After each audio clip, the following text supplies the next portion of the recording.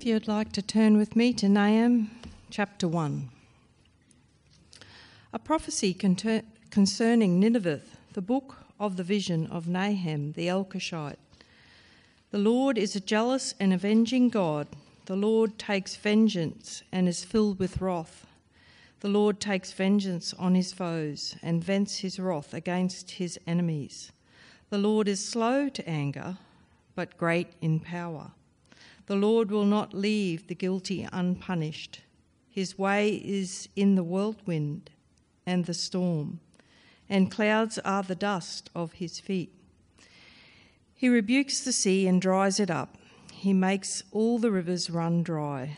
Bashan and Carmel wither, and the blossoms of Lebanon fade. The mountains quake before him, and the hills melt away. The earth trembles at his presence, the world and all who live in it. Who can withstand his indignation? Who can endure his fierce anger? His wrath is poured out like fire. The rocks are shattered before him. The Lord is good, a refuge in times of trouble. He cares for those who trust in him. But with an overwhelming flood, he will make an end of Nineveh. He will pursue his foes into the realm of darkness. Whatever they plot against the Lord, he will bring to an end. Trouble will not come a second time. They will all be entangled among the thorns and drunk from their wine. They will be consumed like dry stubble. From New Nineveh has one come forth who plots evil against the Lord and devises wicked plans. This is what the Lord says: although they have allies and are numerous, they will be destroyed and pass away. Although I have afflicted you, Judah, I will afflict you no more. Now I will break their yoke from your neck and tear your shackles away. The Lord has given a command concerning you, Nineveh. You will have no descendants to bear your name. I will destroy the images and idols that are in the temple of your gods. I will prepare your grave, for you are vile. Look, there on the mountains, the feet of the one who brings good news and proclaims peace. Celebrate your festival, Judah, and fulfill your vows. No more will the wicked invade you. They will be completely destroyed. May the Lord add his blessing to his word.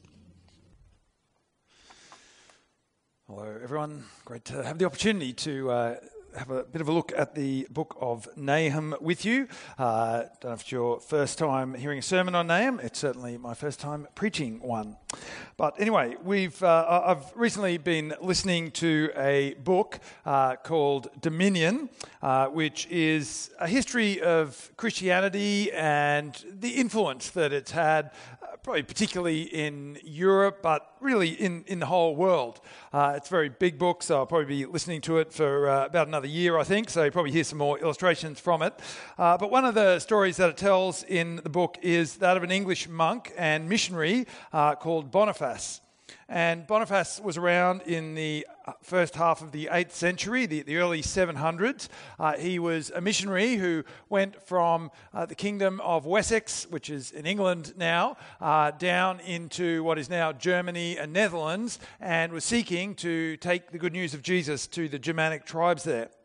One morning in the year 754, after a lifetime of mission work, Boniface was 79 years old at that time, he had gathered a group of converts together, and they were going to come and they were going to be baptized in the River Bourne.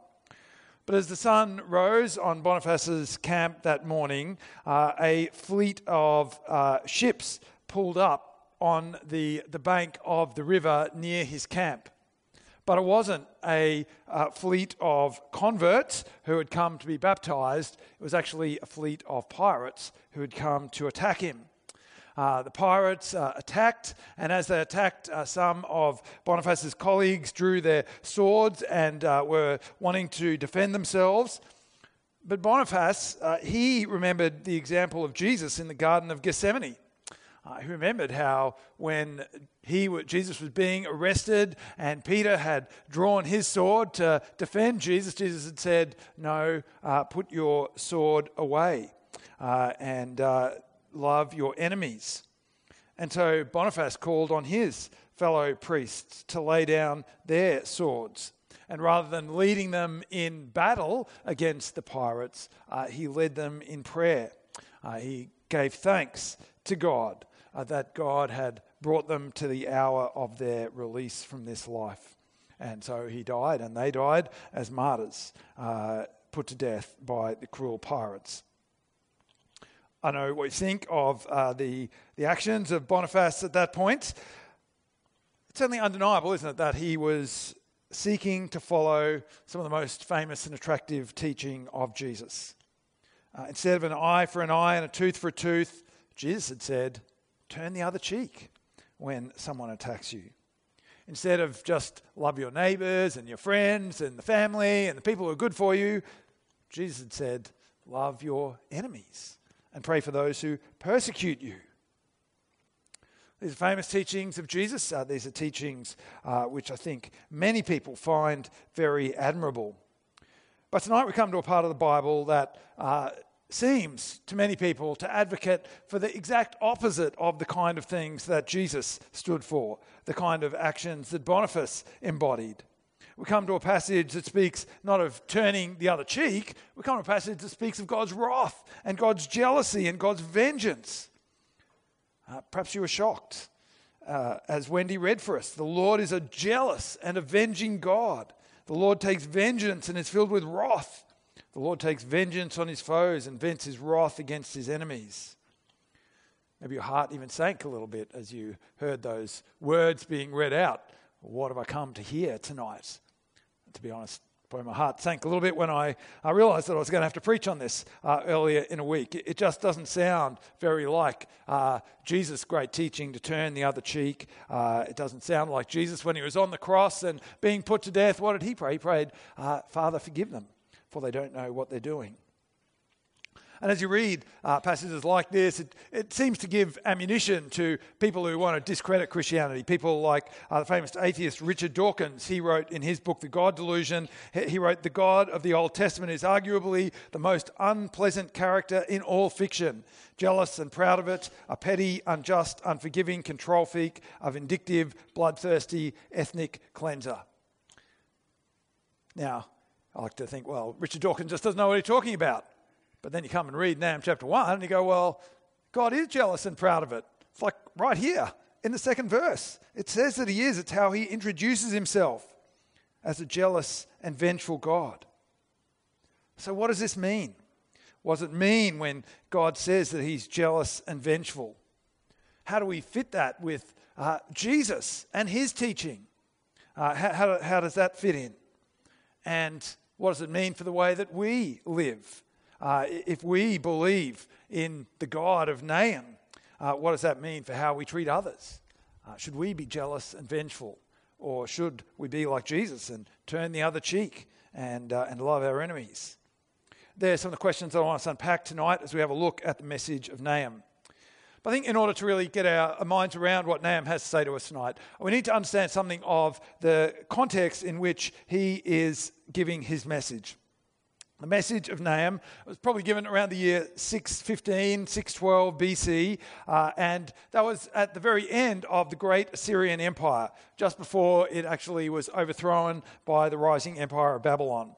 If you look in the very first verse of the book, which kind of gives the title or the topic of the book, it says, "This is a message written about Nineveh," and Nineveh was the capital of the Assyrian Empire. The Assyrian Empire was a great world superpower of the ancient world. It had actually existed in various forms for almost 1,000 years. So these guys, they had been around for a long time. And they had been a great power in the ancient world.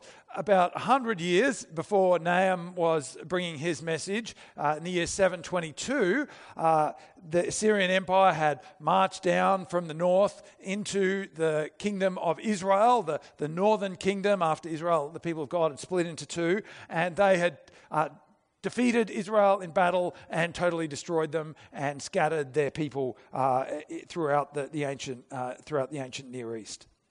Not only had they destroyed the ancient kingdom of Israel, they had continued to march south into the kingdom of Judah. Their armies had come down and they had surrounded Jerusalem and had been laying siege, and they were a huge army, and it looked as if Jerusalem was going to fall for sure. But at the very last moment, God sent an angel, and this huge army just got up and left and went back to Assyria, and so they were saved. But with all of this going on, you can see that the people of Judah, Assyria was a big, big deal for them. They were this powerful, power-hungry, dangerous neighbor, and they were a very cruel neighbor as well. Assyrian kings were proud of the cruelty with which they treated their enemies. Archaeologists have discovered inscriptions where the kings were boasting about the way that they had treated people, boasting of beheading, skinning people, flaying people to death, burning people to death, cutting off people's body parts, and forcing people to die of thirst in the desert. These are the kind of things that the people of Judah were facing as they thought about the Assyrians and the way that they were being treated. I think it's important to understand this history as we think about the message of Nahum, because Nahum is a prophecy of judgment against Assyria. It's a message from God that he is about to bring Nineveh and the whole empire crashing down. And if you just read these claims of judgment out of context, well, it might sound like God is totally unreasonable and unpleasant in the sense that Richard Dawkins claims. But when you know a little bit about Nineveh, you realise these guys really deserve this. They are a giant, brutal, unjust, power-hungry empire that has done its absolute best to destroy the people of God. When God says he's jealous, he's not saying I'm jealous in some kind of general sense of being insecure or paranoid or controlling, like when we think about jealous people that we know. He's jealous in the sense that he loves the people of Israel. They are his precious possession, and the fact that somebody has come and brutalized them and attacked them and sought to destroy them, that is something that makes him angry, because it is his beloved people. And God's vengeance, well, that also is not like our human vengeance, which so often is thoughtless vengeance, selfish vengeance that is, completely out of proportion with the crime that somebody has supposedly committed. If you look in verse 3, you'll see that Nahum actually qualifies the kind of vengeance that God has, because it says the Lord is slow to anger, but great in power, and he won't leave the guilty unpunished. Now, as we read that the Lord is slow to anger, it's helpful to just think a little bit about one of the other books from the minor prophets. It's a book we're not actually going to have a chance to look at in our series, but it's probably one you're familiar with already. It's the book of Jonah. You might know Jonah was another prophet like Nahum, and Jonah was actually sent to Nineveh to deliver a prophecy to the city. In fact, the prophecy that Jonah was sent to deliver, we don't have the kind of record of the details, but it sounds very similar to the prophecy that Nahum gives, because the prophecy that Jonah had to go and deliver to Nineveh was that because of their evil, God was going to destroy them. But Jonah hated Nineveh. Jonah was full of typical human vengeance, and he knew what Nineveh was like, and he didn't want the word of God to get anywhere near them. He just wanted God to go in and wipe them out, not to give them a chance at all. And so rather than going and delivering the message that God wanted him to, he actually ran away. He tried to escape, he jumped on a ship, but God was determined that Nineveh would hear the message. And so he sent a huge storm. Jonah got thrown overboard, got into the belly of a fish. That was how much God wanted him to go to Nineveh, and eventually made him go to Nineveh. Well, after Jonah finally was basically forced by God to go to Nineveh, he went and he preached, and if you know the story, probably know what happened. The people repented when they heard God was angry.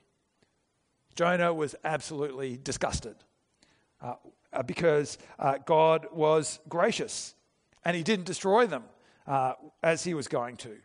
And Jonah wished that he had. You see, God is not vengeful like Jonah was. He's not vengeful in the sinful way that we are, the hypocritical way, the vindictive way that we want to take vengeance on people. God is slow to anger. God is always ready to reconsider when people repent. The jealousy and the vengeance of God as they are portrayed in the Bible do not make him an unpleasant character. The jealousy and vengeance of God come from his passionate commitment and love for his people. They come from the fact that he will not let the powerful and the oppressive and the violent get away with their sins. God's jealousy and vengeance, they mean that he is to be feared by those who are evil and proud and powerful. But his vengeance and jealousy mean that he can be trusted by those who are weak and innocent and oppressed. God's jealousy and vengeance mean that he's not indifferent. He won't just walk by on the other side of the street when someone is having something terrible happen to them. God will not abandon his people or leave them without vindication and justice. And according to Nahum, Judah can take great comfort in this truth about God. Perhaps it doesn't sound comforting at first. In verses 3 to 6, you'll see the judgment of God is described. It sounds like a whirlwind. It sounds like a Category 5 cyclone or an earth-shattering earthquake. But what is the purpose of God's judgment? Well, look in verse 7. The Lord is good, a refuge in times of trouble. He cares for those who trust in him.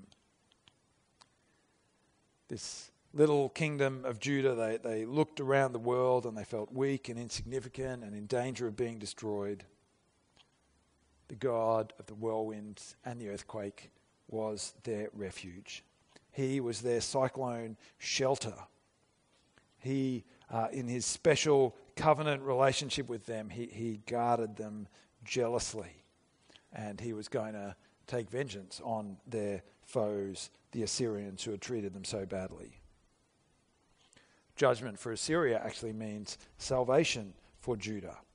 It means that they will have a place to live in peace. I look at the end of chapter 1 in verse 15. Look, there on the mountains, the feet of one who brings good news, who proclaims peace.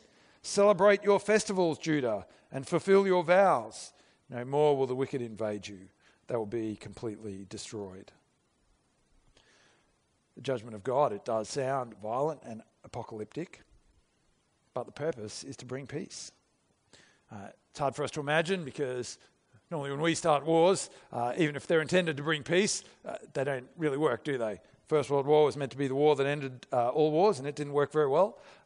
20 years ago, we went into a war in Iraq and Afghanistan, and I think that was also meant to bring world peace. But after 20 years, 750,000 people have been killed in those wars, and not much has changed in the countries where they happened. But God's war on evil, it will bring peace for his people. It will bring a place for his people to live and worship him without evil enemies disrupting them. And that's really the key message of Nahum. As much as the book has all these messages of judgment for Assyria, Nahum is, of course, speaking to the people in Judah. And interestingly, Nahum's name actually means comfort, which seems a bit ironic when you first read the book. It doesn't look very comforting, but the message is that because evil is being judged and defeated, God will provide comfort for those who for his people and a refuge for his people. Now what Nahum prophesies here in 6:15, 6:12, it comes to pass in just a few years later. 609 BC, the Assyrian Empire is indeed overthrown, just as God says it will be here. The Babylonian Empire comes down and overthrows Assyria, and God's people do receive some vindication for the cruelty that they had suffered and the danger that they had lived in with the Assyrians on their border. But the thing is, the book of Nahum, like every book in the Old Testament, it kind of gives us God's ultimate plans in a bit of a shadowy form.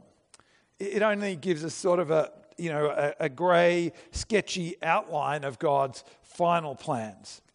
Because as comforting as the downfall of Assyria was for God's people for a short time, the salvation that the judgment of Nineveh brought was actually really short-lived. It turns out that the people who defeated the Assyrians, Babylonians, they were almost as bad as the Assyrians, almost as evil, almost as violent, certainly just as power-hungry. And within 25 years of the Assyrians being overthrown, the Babylonians had actually turned their greedy attention towards the little nation of Judah, and King Nebuchadnezzar had sent his armies in, and they had come and destroyed Jerusalem and overthrown Judah and deported all the people back to Babylon. You see, the problem was that the reason that this had happened, that God had allowed this, is the thing that we've seen in many other prophets that we've looked at this term. It's the fact that the people of Judah themselves were just as caught up in sin and idolatry as everyone else. The people of Judah themselves were just as unjust and unfaithful to God in different ways as the Assyrians, even though they have a special covenant with God. And so the comfort of God's judgment on others, the comfort of thinking, those terrible people are going to cop it from God, that is a very short-lived comfort. There's the old saying, when you point one finger at somebody else, you're pointing three back at yourself. And that is a bit the case when it comes to us and other people. Sin and evil, they're not just an Assyrian problem, aren't they? It wasn't like that particular empire had some exclusive problem with sin. The problem of sin and evil, it was there for the Israelites and the people in Judah. The problem of sin and evil, it's there for all of us, for the whole human race. All of us have sinful hearts. All of us make our own contributions to the injustice and conflict and mess of our world. We perhaps like to exclude ourselves by, thinking of people that might be a bit worse than we are, thinking that, our sins might be a bit more private and cause a bit less trouble than some other people's sins. But last week, I think we saw a classic example of how that's not the case. The fact that actually our greedy sort of consumerism and selfish indulgence in the way that we spend our money and fill our wardrobes and our cupboards full of things that we don't really need, that in fact down the line has this ripple effect that ends up with hundreds of thousands of people working in slavery and poverty. And it's not just the sin of greed that has that impact in our world. All sin, human sin, I think, is like that.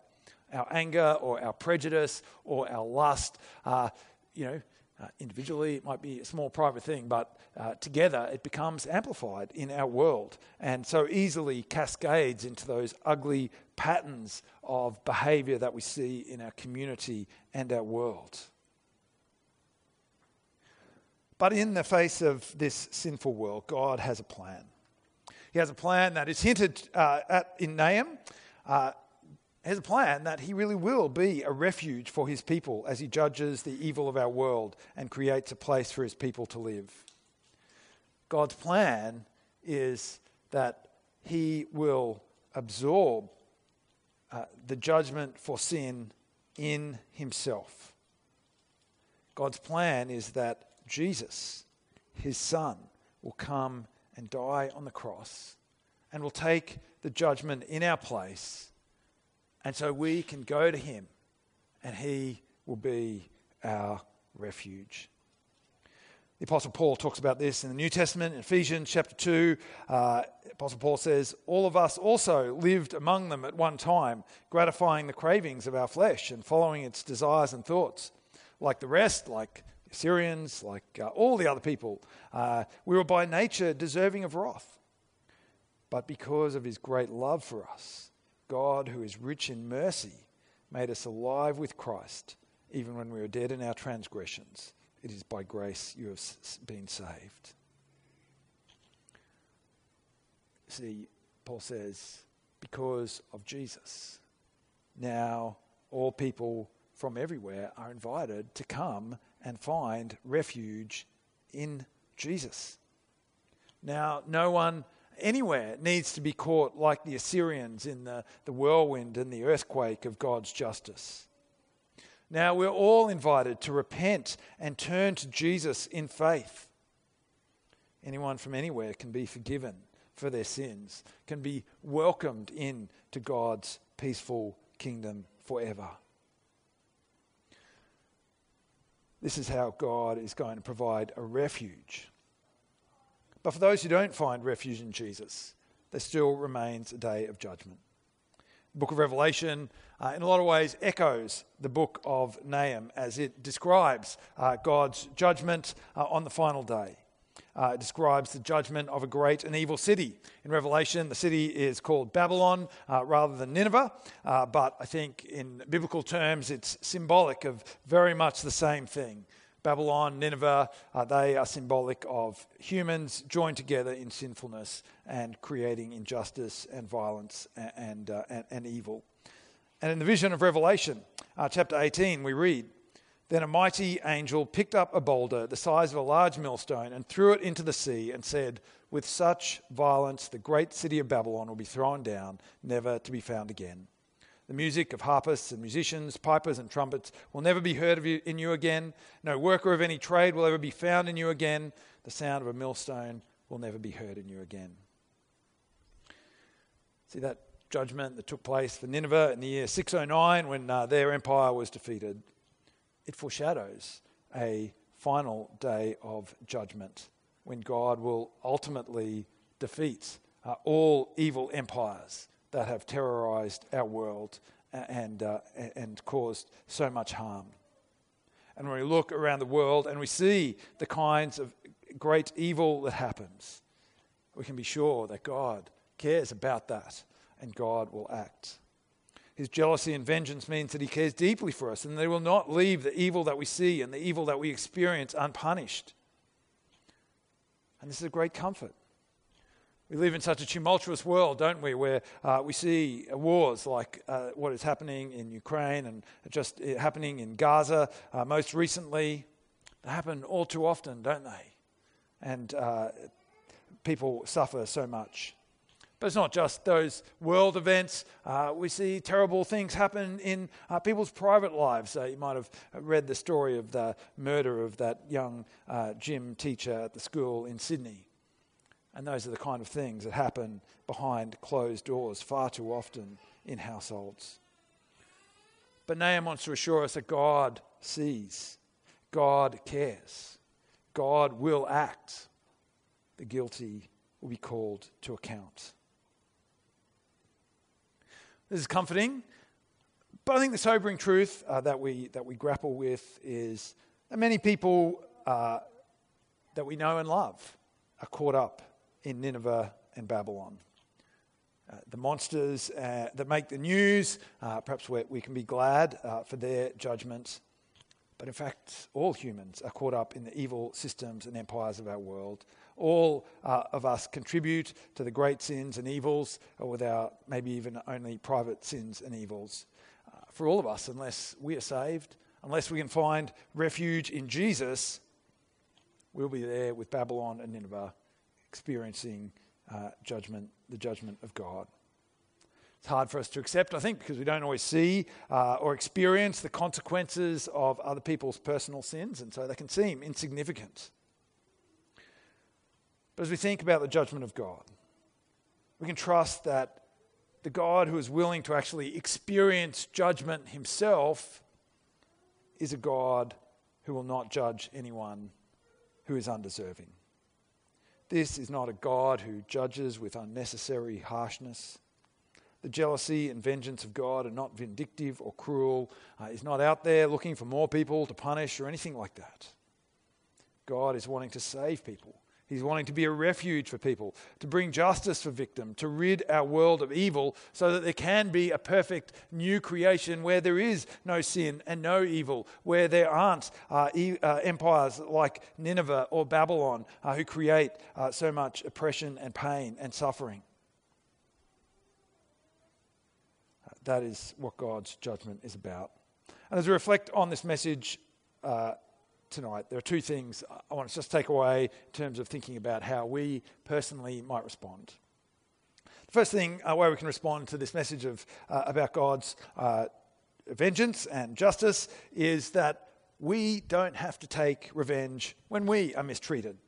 Romans chapter 12 says, "Do not repay anyone evil for evil. Be careful to do what is right in the eyes of everyone. If it is possible, as far as it depends on you, live at peace with everyone. Do not take revenge, my dear friends, but leave room for God's wrath. For it is written, it is mine to revenge, I will repay." The reason that we can love our enemies as Jesus called us to, the reason that we do turn the other cheek and endure mistreatment without bitterness, is because we know that justice is secure in God's hands. I think perhaps there's a perception in our community that if you believe in a judging God, that means you want to actually execute God's judgment in our world now. But in reality, a belief in judgment is the only foundation for forgiveness and grace in our world now. When you think about Boniface all those years ago, as he laid down his sword as he was attacked by the pirates, he didn't do that because he didn't believe in a God of justice. He did it because he believed that even if he was treated unjustly, he was in God's hands who would bring justice for him. Theologian Miroslav Volf, he was a Christian theologian who experienced some of the terrible violence in the Balkans about 30 years ago. And this is what he wrote about this topic. He says, "The only means of prohibiting all recourse to violence by ourselves is to insist that violence is legitimate only when it comes from God." If you want to say we shouldn't be involved in violence, you have to believe that God is the only legitimate person who can do violence. And so whether it's on a personal, in our personal relationships, whether it's on a national scale, if we're Christians who believe that God will avenge evil, we do not have to seek revenge ourselves. That doesn't mean there's not times to resist evil, especially for the sake of others. But it does mean that we can follow Jesus' teaching. We can turn the other cheek. We can love our enemies in a unique way because we know that God will bring justice for evil. So I want to ask you, is that attitude reflected in your relationships, in your thoughts about politics? Do you leave vengeance up to God, or is it something that you want to take into your own hands and see happen now? The second thing I want us to take away from Nahum is that we really need to be inviting people to find refuge in Jesus. Our sinful, messed up world is going to face God's judgment. Without Christ, every single one of us is caught up in that judgment. Every single one of us is an object of wrath because of our sinful attitudes and actions. And so we want to invite people to come and find refuge in Jesus. And what a great time of year to be doing that. I've just heard tonight, haven't we? Some wonderful opportunities. We have our Discover Church in just 2 weeks to do that. We have our Christmas dinner in a month. We have the kids club in 6 weeks. We have our Christmas service in 2 months. So many things that we can say to people, hey, come along and hear about Jesus, the Jesus who came to earth and died for you to be a refuge for you. If you know people who perhaps aren't going to come to church because they don't like the kind of thing, why don't you offer to read the Bible with them? Remember how we looked at the Word one-to-one at our church camp this year, and an easy way to invite someone to read John's Gospel and meet Jesus for themselves. The message of Nahum reminds us that the task of sharing the good news and inviting people to find refuge in Christ is urgent. It reminds us that the Lord is good, He's a refuge in times of trouble, and He cares for those who trust in Him. Let's pray. Father in heaven, we do find it hard to consider the side of your character that brings justice against evil. And yet in different ways we see the great necessity of that in our world, and so we pray that you would help us to trust the goodness of this part of your character. And we pray that as we think about your justice and the fact that you will call people to account for the evil things that we do, we pray that that would help us to follow the teaching of Jesus, to love our enemies and to turn the other cheek, and to be people who are full of grace and forgiveness because we know that it is yours to avenge. Father, we also pray that we might be people who share the good news of Jesus. We long to see many more people know the refuge that Christ provides through his death, to find refuge from judgment, to find forgiveness for their sins, and to find the peace of lives of worshipping you. And so give us motivation and boldness in sharing, we pray. We ask these things in Jesus' name. Amen.